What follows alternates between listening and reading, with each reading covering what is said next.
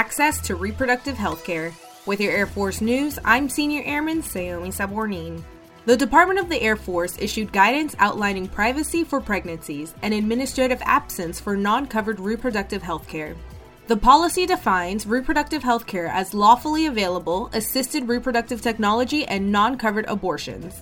The updated policy helps members who may need to travel greater distances, take more time away from work, and pay higher out-of-pocket expenses because of their specific duty location. Routine pregnancy notification to commanders is eliminated. Profiles will no longer be labeled pregnancy, but instead will be simply medical. The change ensures commanders use objectivity and discretion when handling reproductive healthcare information. The Air Force Medical Service Reproductive Healthcare website has details. That's today's Air Force News.